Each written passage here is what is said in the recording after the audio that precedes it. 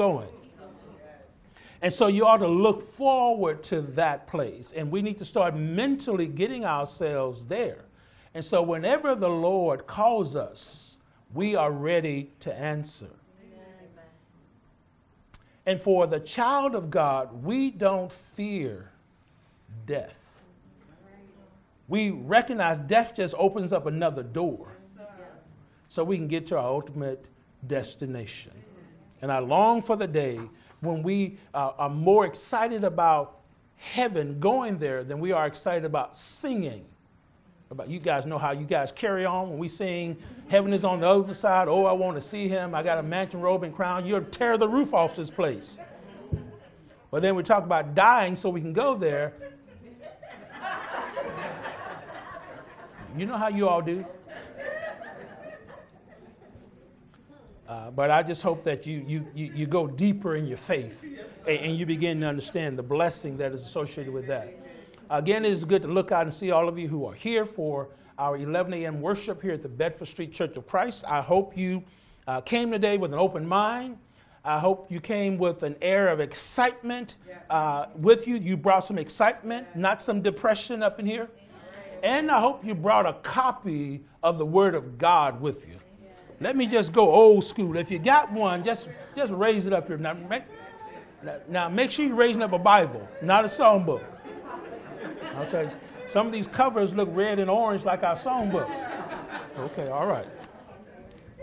All right. So at least you got a tool with you that's going to help you as we navigate this lesson this morning.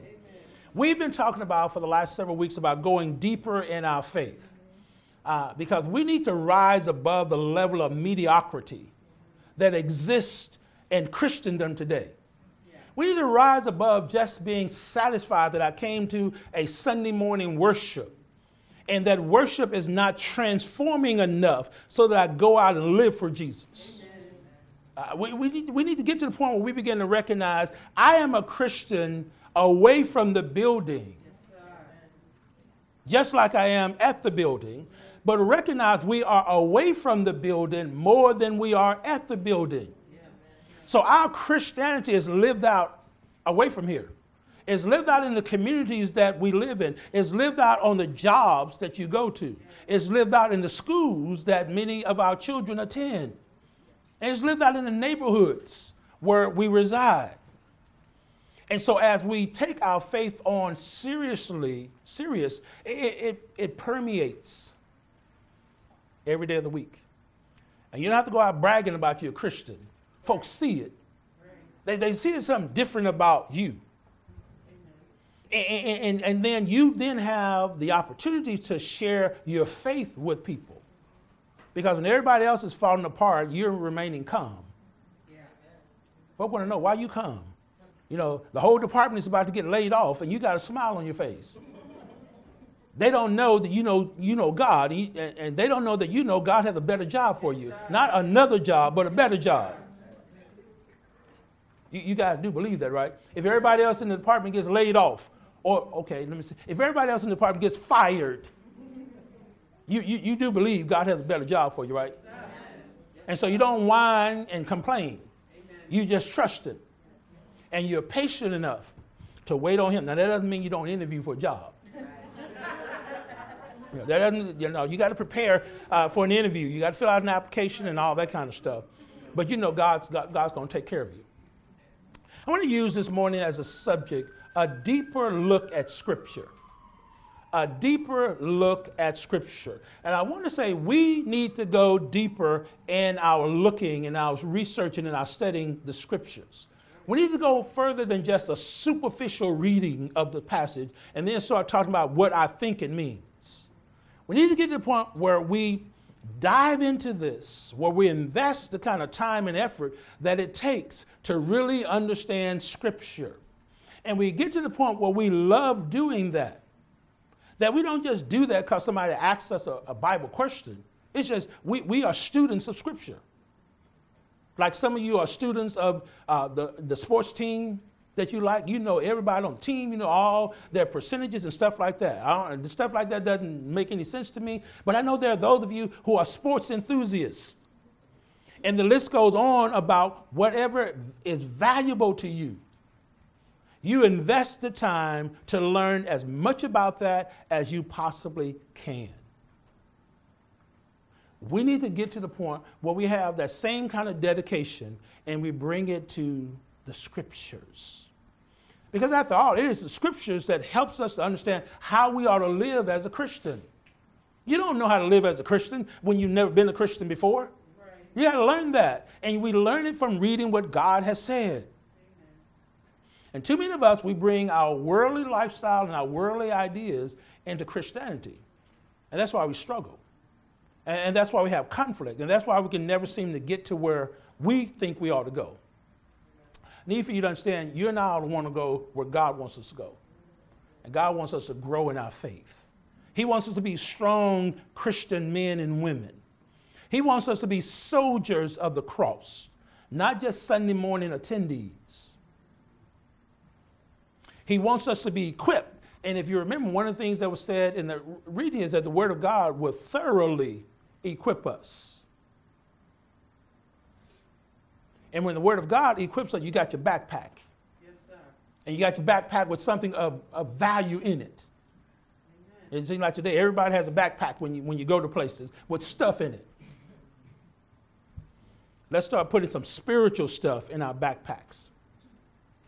So look with me again at 2 Timothy chapter 3 and the verses of 14 and 15. The Bible says, but you, and the you here is Timothy. The Apostle Paul is writing to Timothy. Paul says, but you, Timothy, must continue in the things which you have learned and been assured of, knowing from whom you have learned them. And that from childhood you have known the Holy Scriptures, which are able to make you wise for salvation through faith, which is in Christ Jesus. All Scripture is given by inspiration of God, and it is profitable for doctrine, for reproof, for correction, for instruction in righteousness, that the man of God may be complete, thoroughly equipped for every good work. A deeper look at Scripture. And so in our text, as Paul talks about deeper look at Scripture in the latter part of the verses, he has to say something to remind Timothy of how he has gotten to where he is. And you'll see that in a moment. As I prepare for the introduction here, let me remind us that the world values its opinion over the Word of God. If you've ever had a casual conversation on your job with people about spiritual things, you try to share with them some biblical insight that you have, they will come back at you with something that's completely foreign from what God has said, completely foreign from Scripture. And what that helps you to understand, and it reminds you is that for people who are of the world, who have no allegiance to God, they have no idea about the principles of Scripture. Which is why those of us who have been called to be light, who have been called to be salt, must live up to those responsibilities. Because we are around on a daily basis people who are in spiritual darkness. We are around people every day who are rotting and literally on their way to hell. And the only thing that stands in their way of not knowing or knowing the Scriptures is us. So that's a weighty responsibility that is on our shoulders. And for some of us, we have been neglecting that responsibility, thinking, well, somebody else will do it. Well, I got news for you. That somebody else is you. And so if we're not walking epistles, living epistles, where people can look at us and get information on how to be pleasing to God, where are they going to get it from? So silence is not an option when you know what the Word of God has to say. Because you begin to see people who are out struggling in spiritual darkness, they need the light of the Word of God to bring them into a closer relationship with Him. So consequently, since the world does not have a high view of Scripture and the Word of God, we must. Unfortunately, many Christians don't have a high view of Scripture, which is why we're not living the kind of lives God has called us to. We're settling for anything and anybody in our relationships. We will sell out to a job just because it gives us a few more dollars, even though it is going to prohibit us from coming to worship service. We don't care that many of the folk we love to hang out with are ungodly, and they have an ungodly influence on our character. And when we would want to do spiritual things to socialize with them on, they have no interest in it. But when they want to do ungodly stuff, you jump in at the bits to go with them. We need to honor what God has said in His Word. No Christian ought to be supporting gay marriage. And some of you support gay marriage. I challenge you, you need to check the Scriptures. I didn't say you reject people.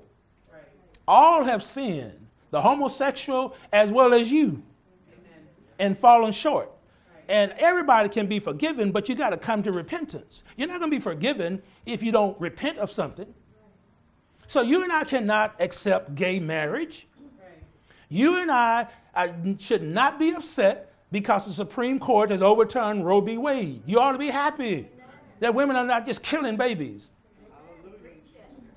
And it's not about their choice. God has already spoken on it. You don't have a choice when God has spoken. But we elevate our opinions and our thoughts over what God has said.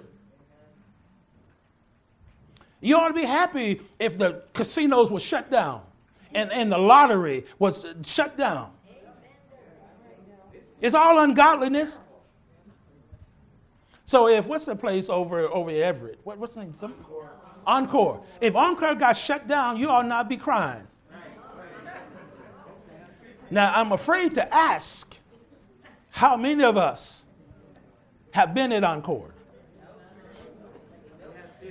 I'm afraid to ask. I'm not going to ask.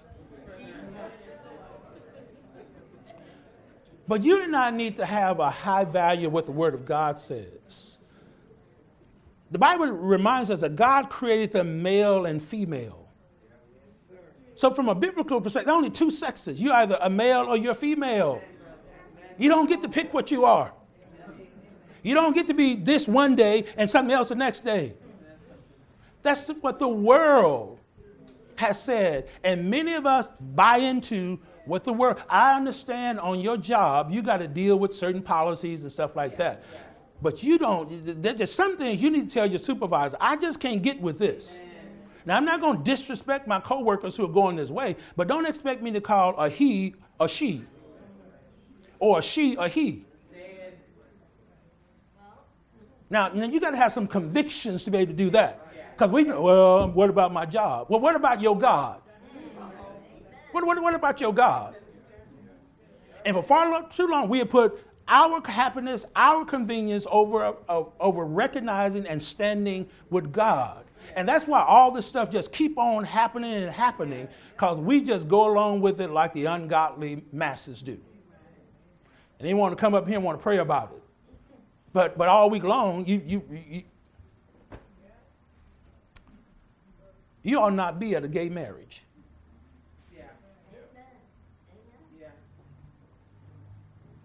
I know some of you got gay kinfolk. You got gay friends. I do too. But I'm not going to their marriage. And I'm not going to the marriage. I'm not getting them a wedding gift. I'm not sending them a wedding card.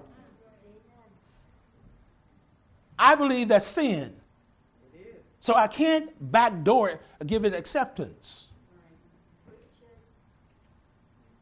See, unlike the politicians who have changed their opinion about homosexuality when their children came out gay and stuff like that. If I had a child who was gay, I'm not changing my view on it. Now, I'm going to love my child. But you need to recognize I'm not accepting that lifestyle, and they can't bring it up in my house. So we need to have a higher view of Scripture than what the world does. But the reality is, that's what we should have always done. So there's nothing new.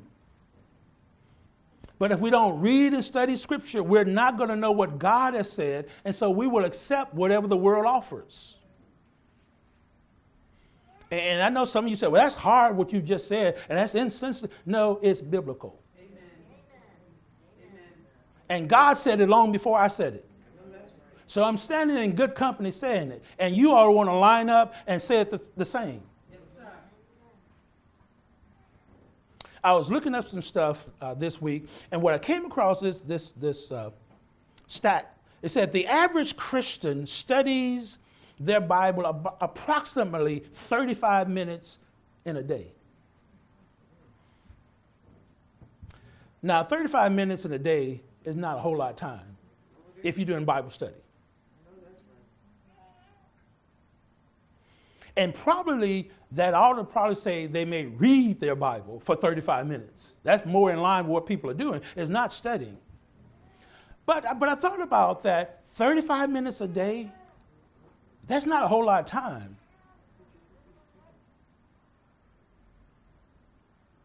And then we wonder why it is we don't stand with Scripture. 35 minutes a day is not going to give you enough time to really read and understand Scripture so that you are equipped to deal with things from God's perspective.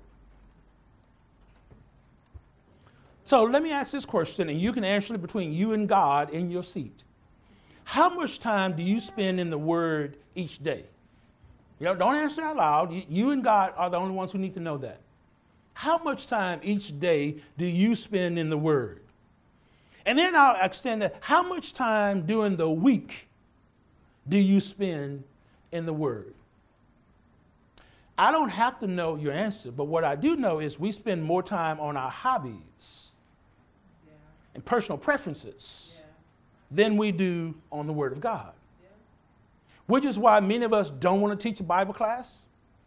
We don't want to have any Bible discussions because we know we're ignorant of the Word of God. And rather than own that and do something about it, we just cover up. The problem is that's not what God wants you.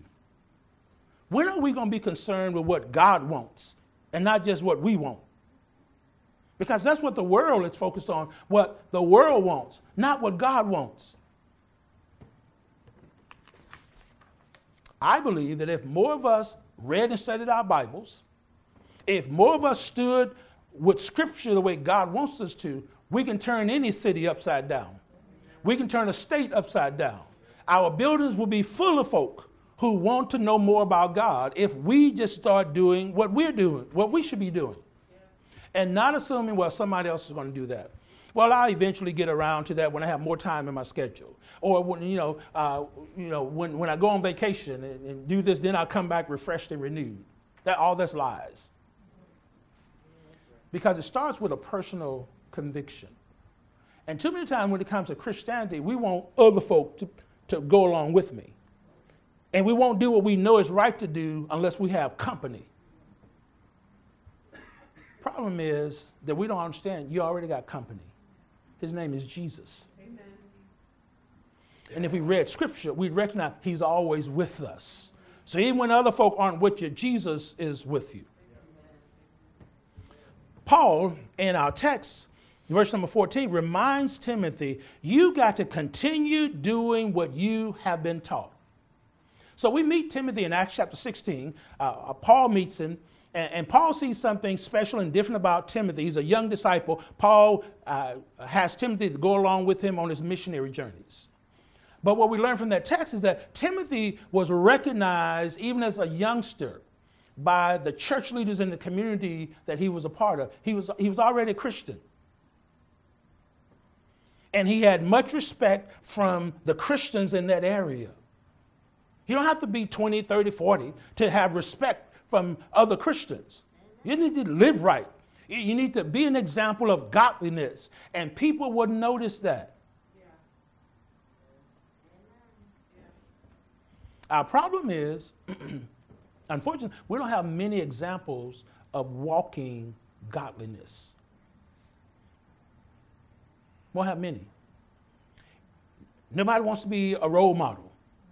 Nobody wants to be an example. I don't want to be out there because folks are going to look at my life. They're supposed to look at your life. We're looking at your life even when you don't want to be an example. When we look at verse number 14, continue in the things which you have learned and been assured of, knowing from whom you have learned them. Timothy was born into a Christian family. Chapter 1, 5, and 6 will remind us of his grandmother and his mother, that Paul reminds you have the faith that was in those two sisters. So imagine if our children were growing up in homes where the faith of their parents were front and center. And so the children were exposed to that on a regular basis because that's just what was done in our house. And then imagine if they were exposed to it from a small child. Because that's what we learn about Timothy. Timothy's mother and grandmother did this with him when he was a little boy. See, you can't wait until they're a teenager or preteen and do this and think you're going to get much progress from them. It's not going to happen. We miss the formative years of our children when they are 4 and 5 and 6 years old, being selfish about what we want to do. And so their spiritual potential is crushed because we don't have time for them. And we don't have time to invest in getting them to Bible class. We don't have time in teaching them the Bible at home ourselves. Amen. I think we need to remember, if you are a parent, you are your child's first teacher. And so as a parent, we have been called to teach our children the fundamentals of the faith. You got them 7 days a week. You do know they're living in your house 7 days a week, eating up all your food. So instead of letting them play on the internet, Xbox, and all this other fancy stuff, and giving them cell phones when they're 4, 5, and 6 years old, give them some Jesus. Give them some Jesus, and then learn how to disconnect at a certain point in the day. Instead of letting your children be slaves to electronics. And you use electronics as a babysitter for your children while you do what you want to do. You need to consider what you're raising. Paul tells Timothy, you need to continue in what you have learned and been assured of. It is a command. So imagine raising a young boy or young girl in a godly home, and they're seeing mom and dad study the scriptures, and mom and dad is taking them to church service on a regular basis, and mom and dad is getting them involved in youth-related activities at the church building, where the spiritual things are front and center. And they're not so caught up in all the extracurricular activities at the school building. Because we will place more time and attention on the extracurricular activities at school, and your children is a non-Christian.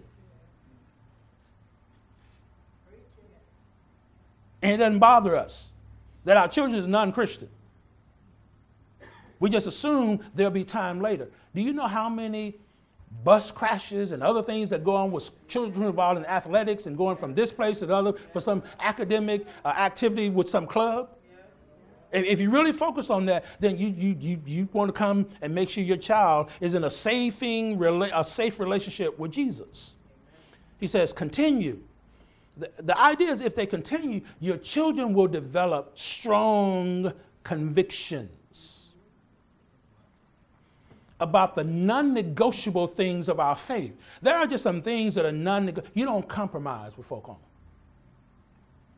And we need to help our children understand that. For example, we're not compromising. You're not missing worship service because you didn't do your homework. And we got to try and get it done because it's due on Monday. And you knew on Friday that this stuff was due on Monday. Or we're not missing worship service because your child had a project that they had 2 weeks to work on. And they let you know on Saturday night what you're going to do. See, if our children have strong convictions when they're young, that's just going to continue throughout their life. And some of the things that we worry about them getting caught up in, it lessens the likelihood that they're going to get caught up in those things if we have trained them while they were younger. And then Paul reminds Timothy in this verse, you remember who you learned these things from. So he reminds you, you need to think about your past teachers. All of us have had people who've been in our life who have added to our spirituality by the teachings that they've given us or the example that they have set before us or the counsel that they've given to us. Every now and then you need to reflect back on that and be grateful that God placed those people in your life, and be grateful that there's still a connection with them so that those people are still investing in you spiritually. Because there comes a time where you have problems, you have issues, and you need folk to talk to who can give you godly advice. Not just advice, godly advice. And it's just helpful to know you got a large group of men and women who poured into your life. Now imagine if your mama and daddy and grandparents did that. Then it's going to make it a lot easier to talk to them about some of the struggles that you're being confronted with. Because that relationship was developed over the course of time as they're just teaching you. Any parents ever have these teachable moments when you're in the car with your children and something happens on the freeway or some person does something crazy in their car and you point that out to your children there? Okay, yes, you parents don't ride with your children in the car. You're at home watching TV and somebody says something or does something, somebody treats a person another way, and at that moment you bring this to your child's attention. To see, this is what we were talking about last week. This is what the sermon was on. Or this is what the Bible lesson was on. And you have an opportunity to remind them of how practical the information is that you've been sharing with them. Yes. Timothy was blessed to be born in a Christian home.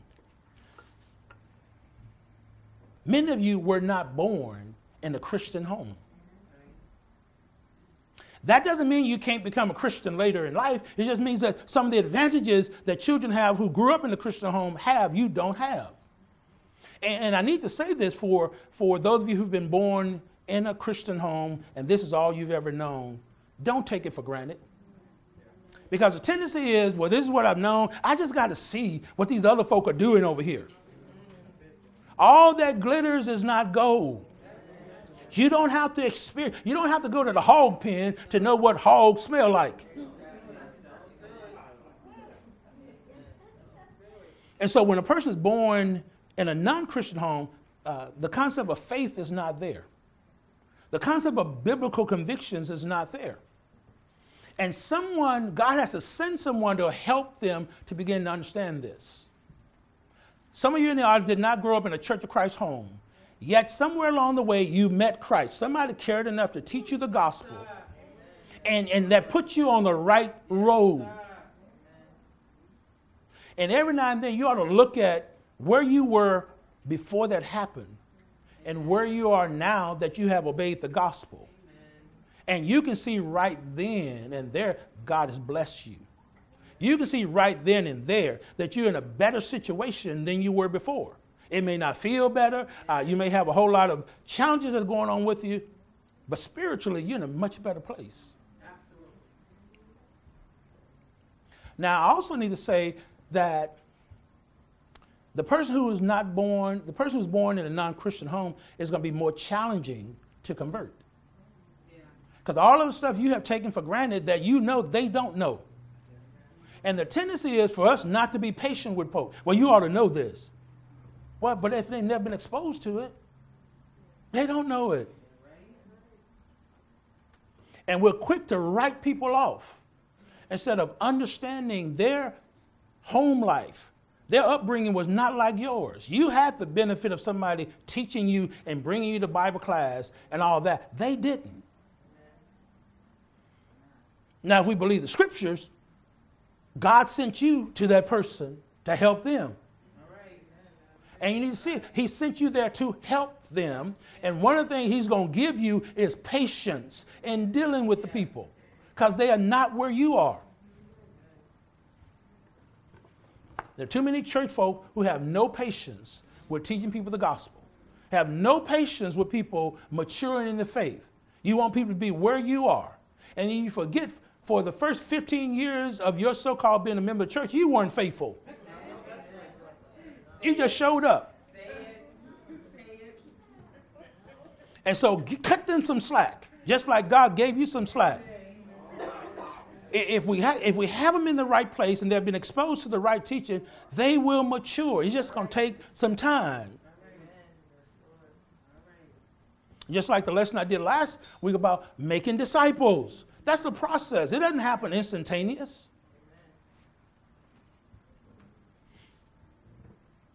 So Timothy had to be reminded of where he came from, and he had to be reminded to continue to do what you have been learning. And then he reminds in verse number 15 that from childhood you have known the Holy Scriptures, which are able to make you wise for salvation through faith, which is in the Scriptures. You want to be saved? You want to come to get to know Jesus? It's going to be done through the Scriptures. That's why we got to go deeper in the Scriptures so that we can teach people about Jesus and the gospel. You teach them that based on what the Scripture says, not on your opinion. So Timothy learned the Scriptures from his family. Timothy came to faith at a young age. He was a Christian at a young age. Folk don't have to be late teens, early 20s to become a Christian. Your 8, 9, 10-year-old can become a Christian. If you have brought them up in this is all they know, then about 8, 9, or 10, they're going to want to know, why can't I be baptized? Why can't I take communion like everybody else does? And it gives you an opportunity right then to teach them. And if you brought them up in the right environment where they've been taught the Word of God, you will be surprised that they know a whole lot more than you think they know. Right. And then the challenge is going to be, now what are you going to do? Your child knows enough to become a Christian. But you're lazy in your Christianity. If I get my child baptized, that means I got to straighten up. Because I got to, first of all, bring my child to Bible class. And I don't want to come to Bible class. And so parents, stop messing up your children's spirituality because you're lazy spiritually. We're crippling them before they even get into adulthood. Because bringing them to the spiritual environment is inconvenient for us. And then you wonder, when your daughter gets pregnant at an early age, and your son gets strung out on drugs or locked up in jail, you want the church to stop everything now to go help your child. And you won't confess that I didn't do what I should have done with them. That's why they're in the situation they're in. Unless some of you older parents think I'm just referring to just the younger people, you older parents, where are your children? Why aren't they here in worship service? Why aren't they attending church service? And so you need to recognize this is why this generational stuff just keeps on happening. We get so caught up in where we are, we leave collateral damage as our children.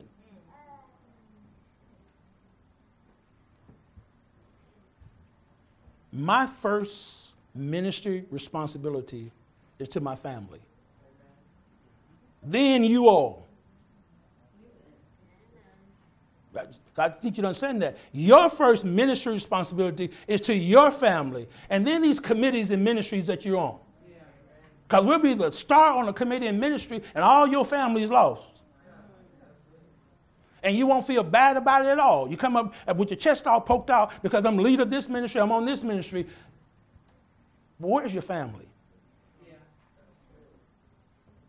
We need some family ministry here where families are engaged in service together. And the reason we don't have that is that we're not all on the same page in the family. Now, a child you bringing up ought to be on the same page with you. You can't make this grown adult that you married to be on the same page with you, but your children ought to be.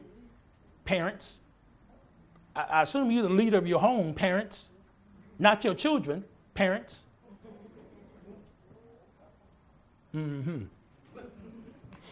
That's part of our problem. So Timothy came of age as a young child.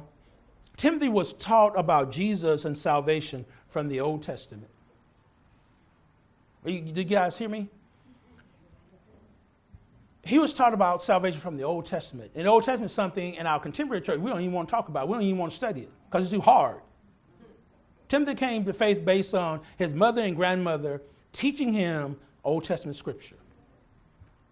And then one of the other things I discovered as I was researching this lesson is that you don't read of Paul ever having to correct Timothy doctrinally. Now, he says some things about Timothy, don't be a coward. You know, God hasn't given us a spirit of fear. He told Timothy about how to deal with older people, younger people, and things like that. But he didn't correct him based on Timothy not having or understanding right doctrine. Part of the reason I believe that is the case is that Timothy was taught doctrine from being a small child on up.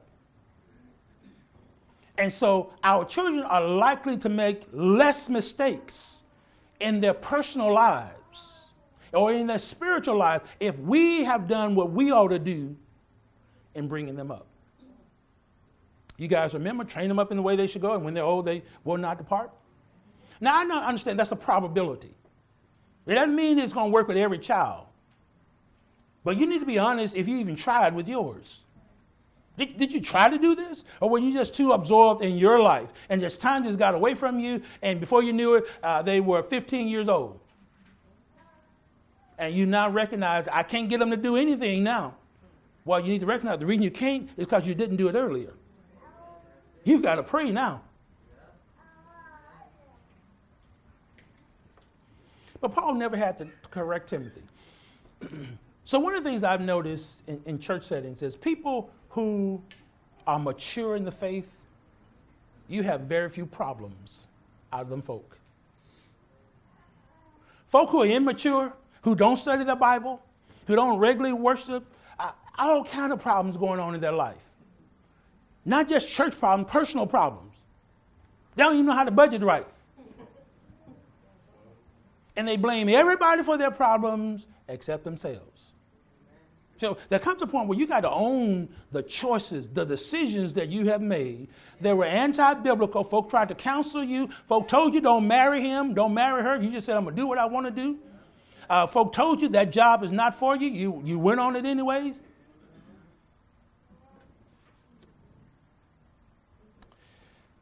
And so, again, Scripture, based on Timothy's example, will help us, give us directions toward salvation. So that's why we need to expose our children to the Scriptures as early as possible. So instead of all the toys that you get your children, get them a nice, easy-to-read Bible that has some pictures in it, especially those that can't read yet. You get those picture Bibles that teach them the stories. Give them some things that will increase, add to their faith. And then every now and then give them some of that other stuff. But make sure the spiritual stuff is front and center. Luke chapter 8. Okay, I need to get moving. Time's getting by. Luke chapter 8. Luke chapter 8. In Luke chapter 8, we have the parable of the sower. Luke chapter 8, 4 through 12. And when a great multitude had gathered, and they had come to him from every city, he spoke by a parable.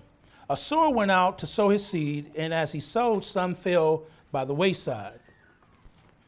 And it was trampled down, and the birds of the air devoured it. Some fell on rock, and as soon as it sprang up, it withered away because it lacked moisture. And some fell among thorns, and the thorns sprang up with it and choked it. But others fell on good ground, sprang up, and yielded a crop 100-fold. When he had said these things, he cried, "He who has ears to hear, let him hear." Then his disciples asked him, saying, "What does this parable mean?" And he said, "To you it has been given to know the mysteries of the kingdom of God, but to the rest it is given in parables, that seeing they may not see, and hearing they may not understand. Now the parable is this: the seed is the word of God. Those by the wayside are the ones who hear, then the devil comes and takes away the word out of their hearts, lest they should believe and be saved.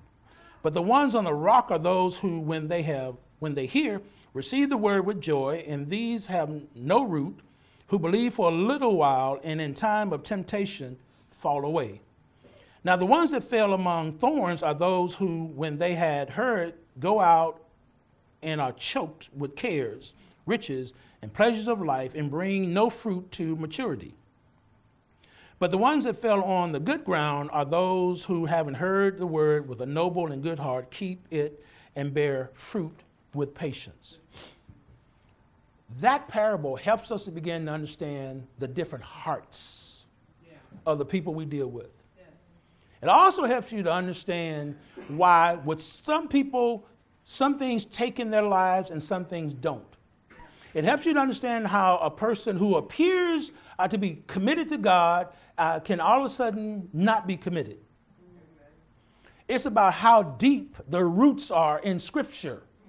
The power is in the Word of God. It's in the seed. And we will come to church service and want to change outward behavior, but we haven't changed the inside. So we can change folks' thinking, then the outside will come along. But you're trying to tell people how they ought to dress and what time they ought to get here and all that kind of stuff. But if the inside doesn't change where this is important to them, they will do that for a little while and then go back to what they were doing. Because they never saw the benefit, or they were never convicted that they need to do this. Let alone the fact that Satan is going to get after them. And so that's why when people become a Christian, you really have to think about who your friends are going to be. Thank you. Who your friends were may not be the folk that need to be your friends moving forward. Right. Places you used to go, activities you used to do, and that you had fun and enjoyment out of, you now need to rethink that. I'm a child of God. Can I go to these places in comfort and not feel guilty about going there? Amen. See, the devil will lead you there. And then when you come to church services on Sunday and the preacher starts preaching real life stuff, now you're sitting there with your head hung down, feeling all guilty and ashamed, but you won't confess your wrongdoing. And instead of getting right with God, you start sitting further and further back in the church building, and eventually you don't show up. Instead of dealing with your mess that you created. And it starts with, what is the condition of my heart? And parents who have multiple children, you know, all your children are different. Some of those jokes you almost had to strangle to get them to do right. And others, because they were so sensitive, if you breathe on them hard, they're about to fall apart.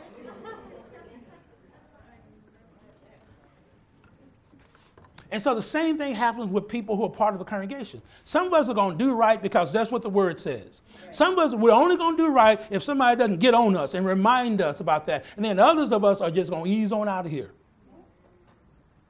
Because we're going to see, I didn't sign up for this. That cost is too high.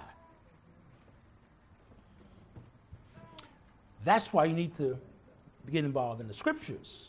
Come to love them and follow what Scripture says. If we read and study our Bible, we won't be surprised at what discipleship and what the cost of following Jesus is. There is a cost. Yes. And folks need to stop lying and act like, well, if you become a Christian, everything's going to be easy. And you're like, no, it isn't. It's going to be harder because now you got to deal with your fleshly desires and follow what Jesus has said that you can only do once you're following the Spirit. And so there's a constant war going on in you. I know what the Bible says, and I want to do it, but my flesh. And so what you then need to do is you need to be surrounded by folk who are trying to walk like Jesus walked. Which is why your non-Christian friends can't help you to be spiritual. You need to have some conversation with some spiritual folk. Now, they're going to tell you some things that probably going to hurt your feelings. Because your spiritual advisors are not going to be concerned about whether or not you like it. They're going to be concerned about your understanding what the Word of God has to say. Amen. Thank you, Lord. Now, let's get back to Timothy. And so, having said, remind him you've known the scriptures since you were a small child. They're able to make you wise to salvation through faith, which is in Christ Jesus. Scriptures will bring us to faith in Jesus. He then says, all scripture, in verse number 16, all scripture is given by the inspiration of God and is all scripture has value, is beneficial. Even the scriptures you don't like, the ones you don't want to hear preached on, the ones in the Old Testament, they all have value. And when we get our attitude right, we can appreciate a sermon from the Old Testament just like we can appreciate a sermon from the New Testament. Because there will be principles in the Old Testament that can bless your life. Amen. So he says all Scripture is inspired. All Scripture comes from the mouth of God. When we read and study Scripture, we're literally reading and studying God's words. It ought to matter to you what God says. Amen. In the world we live in, what other folks say has more value, which is why the laws that are made in our society and the choices that people make are so prevalent. If they really understood what God said and if they reverenced him, things would be a whole lot different. So all Scripture comes ultimately from God. It originates from God. 2 Peter chapter 1, verses 20 and 21 reminds us that the men who wrote the Scriptures only wrote down what God led them to write down. And you always get these conversations where the Bible is a white man's book and the man wrote the Bible and all. No, God wrote the Bible. He inspired. He gave the word to the men who penned it. Right. But Scripture starts in the mind of God, not in the mind of that person. Scripture is not secondary to our opinion. So we don't read Scripture and then say, but. We don't read Scripture and then say, but I'm still going to do, or I like, and all that. No, when you read Scripture, you understand that it is, what did God say? What did God say? What did he command us to do? What did he tell us what to do? And you got to have a mindset that values Scripture that much. And you got to have friendships with folk who remind you, you can't forsake the assembly of God just because you stayed out late on Saturday night. You can't forsake the assembly of God simply because it's cold or there's a threat of snow. No snow has fallen. It's just the weatherman said it's going to snow. Now, come on, these last 3 or 4 storms that we've had, the weatherman terrified some of you. But look at what happened. Nothing. And you were hoping we were going to cancel services because of that. Scripture has to be priority. Scripture has to be priority. And it has to be priority in every aspect of my life. So if I understand how God wants a Christian employee to work, that's how I work when I go to my job. Yes. And it doesn't matter, my supervisor is not a Christian. I'm ultimately working for God. Amen.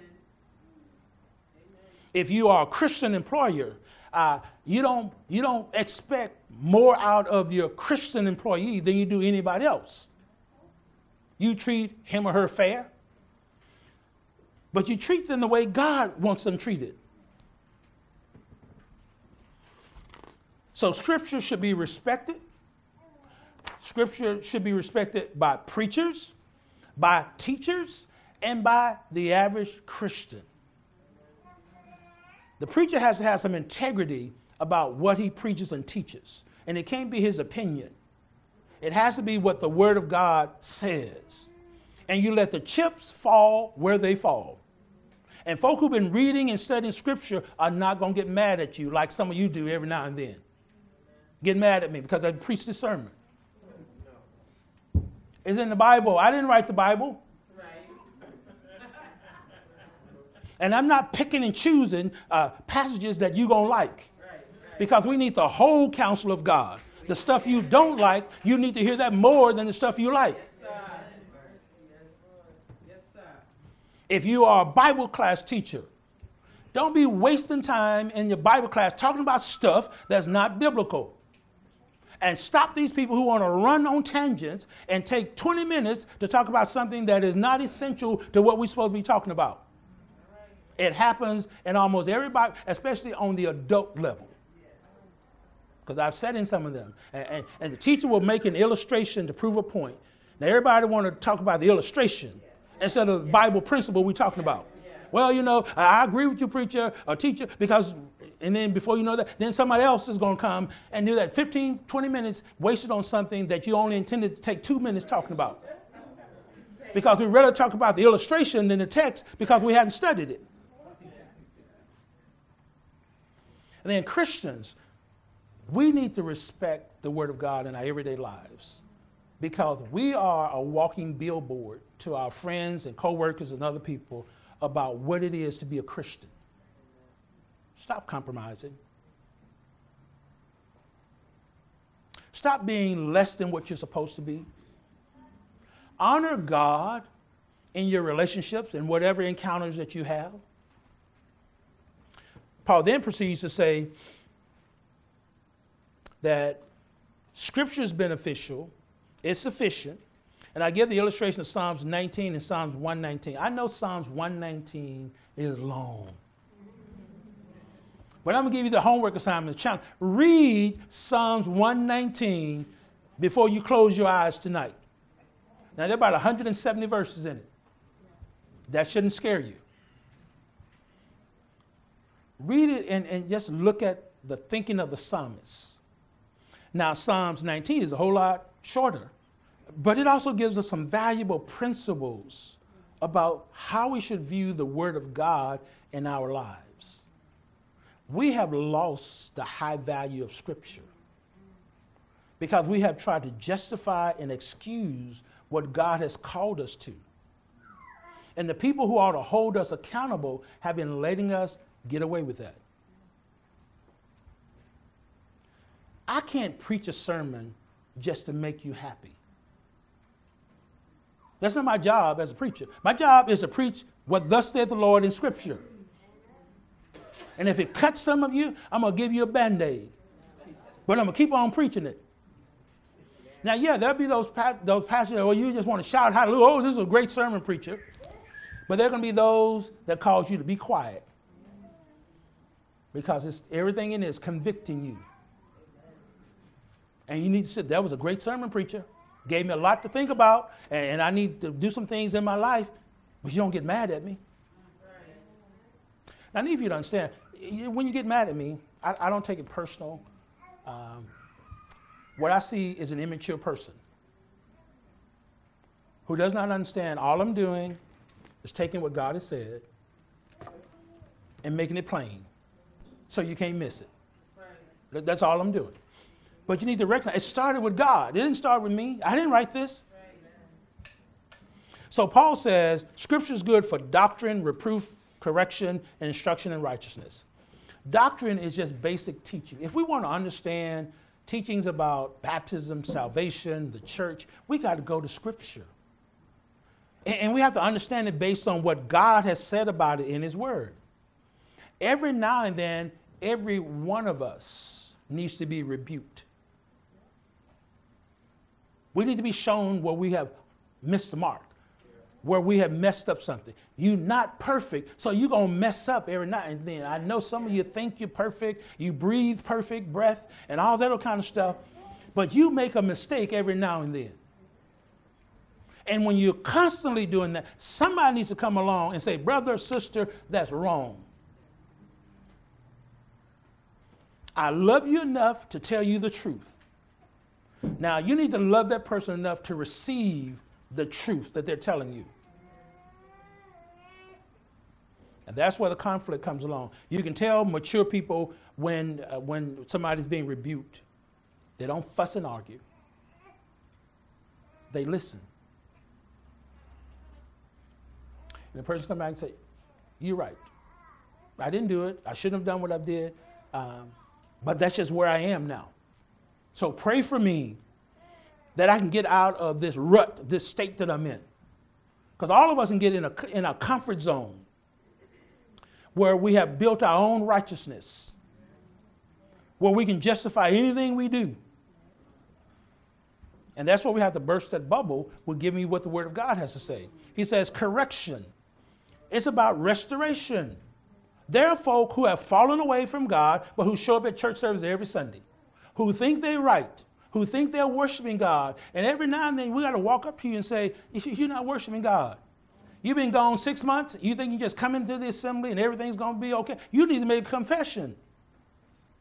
And I've said this to some people who've done this. You need to stop telling your disobedient children and kinfolk and family members that all they got to do is just come to worship service. They got to get right with God. And they can come and sit in the audience, but they're not worshiping God. And if you grow in your faith, you understand sin separates you from God. And you got to ask God to forgive you.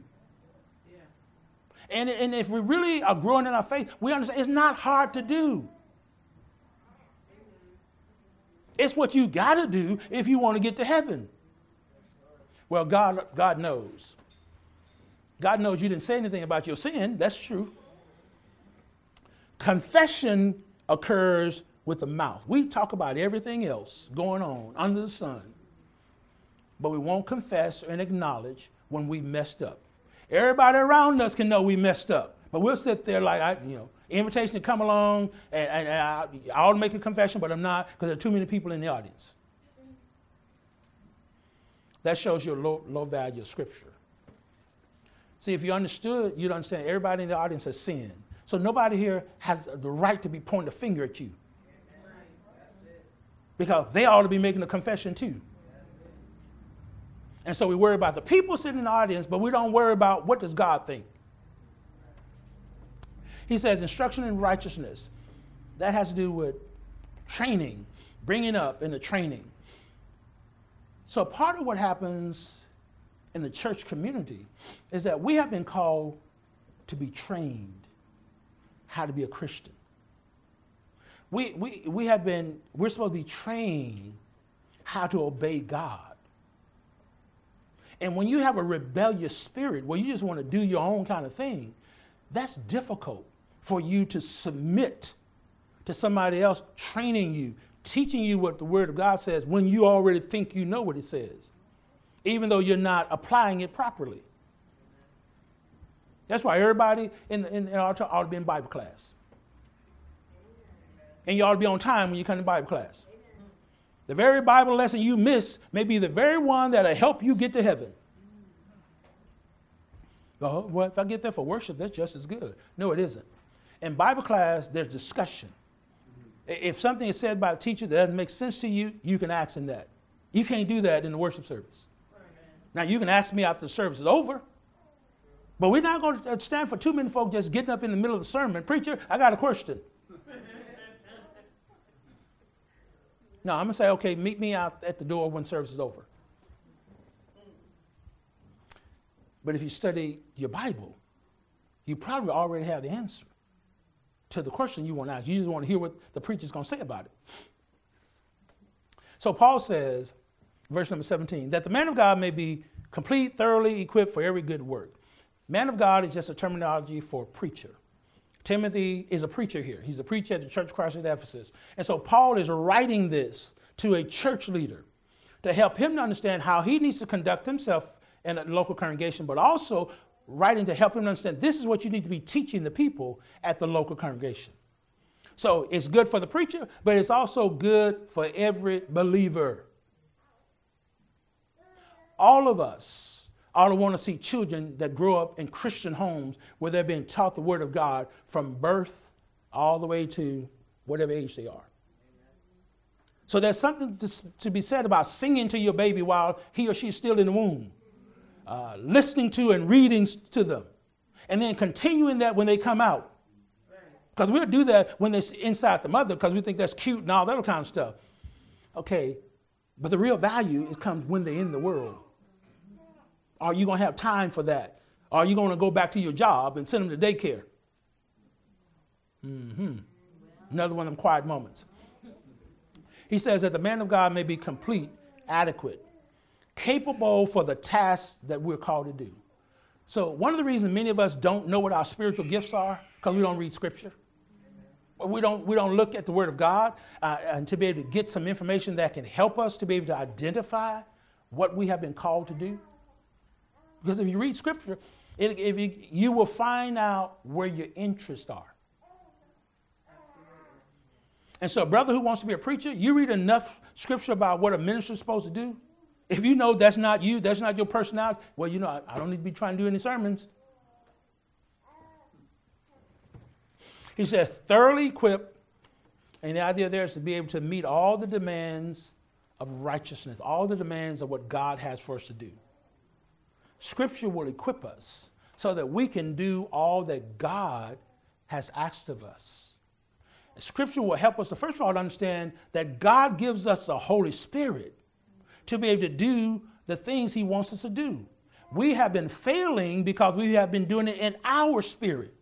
Your fleshly spirit, your carnal spirit is not going to help you grow spiritually. We've got to learn how to submit to the Holy Spirit of God and get out of the excuse-making business of why we can't do what we're supposed to do. You want to be thoroughly equipped? Read your Bible more. Study it. Submit to what you're reading and studying, and stop complaining.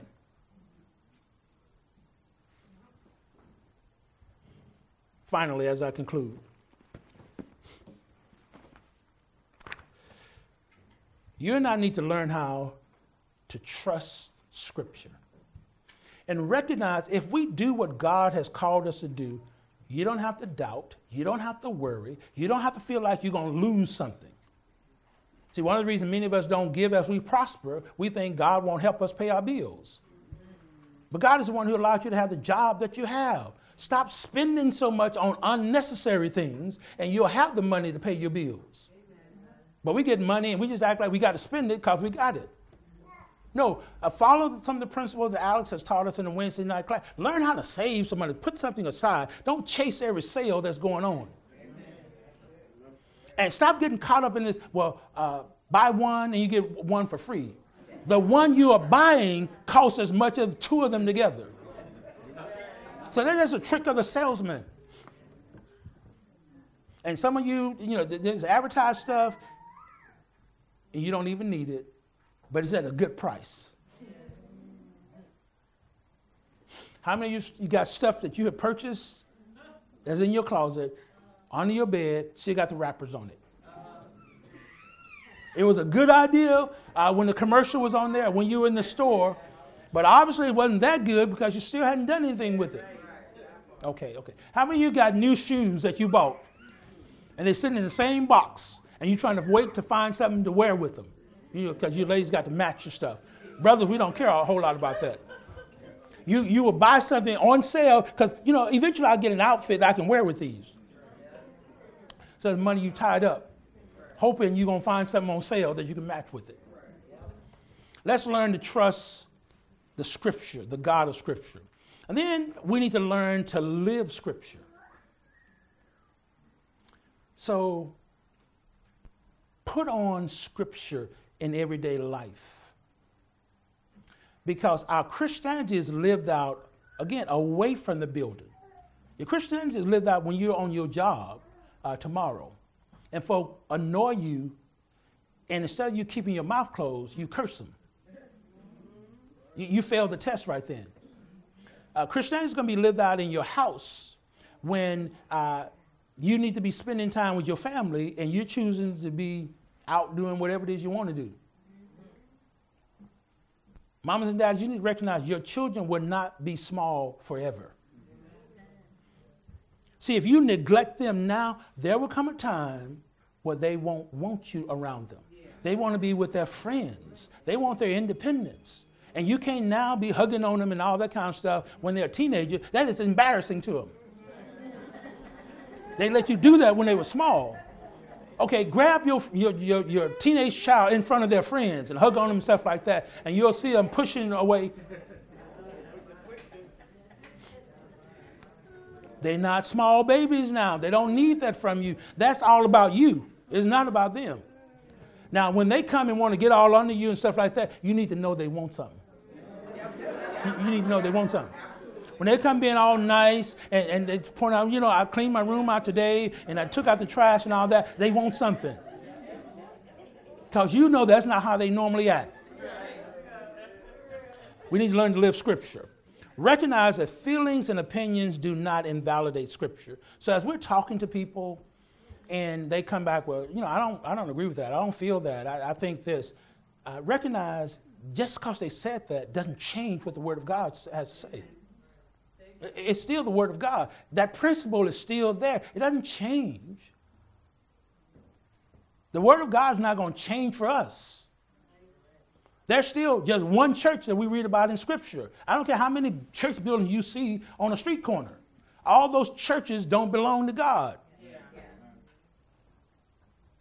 And so because people feel like they have worshiped where they were, that doesn't mean it's acceptable worship to God. And we all need to recognize that there's a word from God for every aspect of your life. If you're a child of God, God cares about you. And he has given us his word to give us guidance on every aspect of our lives.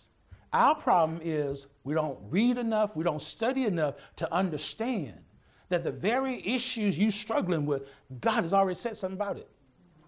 And then on top of that, since we don't read it, we don't want to talk to people who have more spiritual insight than we are, because they're going to take you back to the scriptures. Yeah. I'm amazed at the number of people who go out to find folk who will agree with what they're already thinking. So if you got to go to 10 people, you find the 11th one is the one that agrees with you. Okay, one person out of all these folk said that. But you want to go with that one. You know why? Because that's what you want to do. Yeah. We already instinctively know from Scripture what's right. But we're trying to find somebody to validate our view on it. Recognize that the Word of God is designed to be a light unto our path. It is designed to open our eyes. It is designed to help us to see some things beyond what we can see. It cannot do its job if we don't allow it to. And the more we quench the Holy Spirit's operation in our lives, the less we're going to respond to the Word of God. And we're going to find ourselves making some bad choices, some choices that are not going to be healthy for us. And then you're going to have to try and cover that up instead of coming clean and saying, I messed up. Yeah. Pray for me. We let pride and ego get in the way of us getting the spiritual help that we need.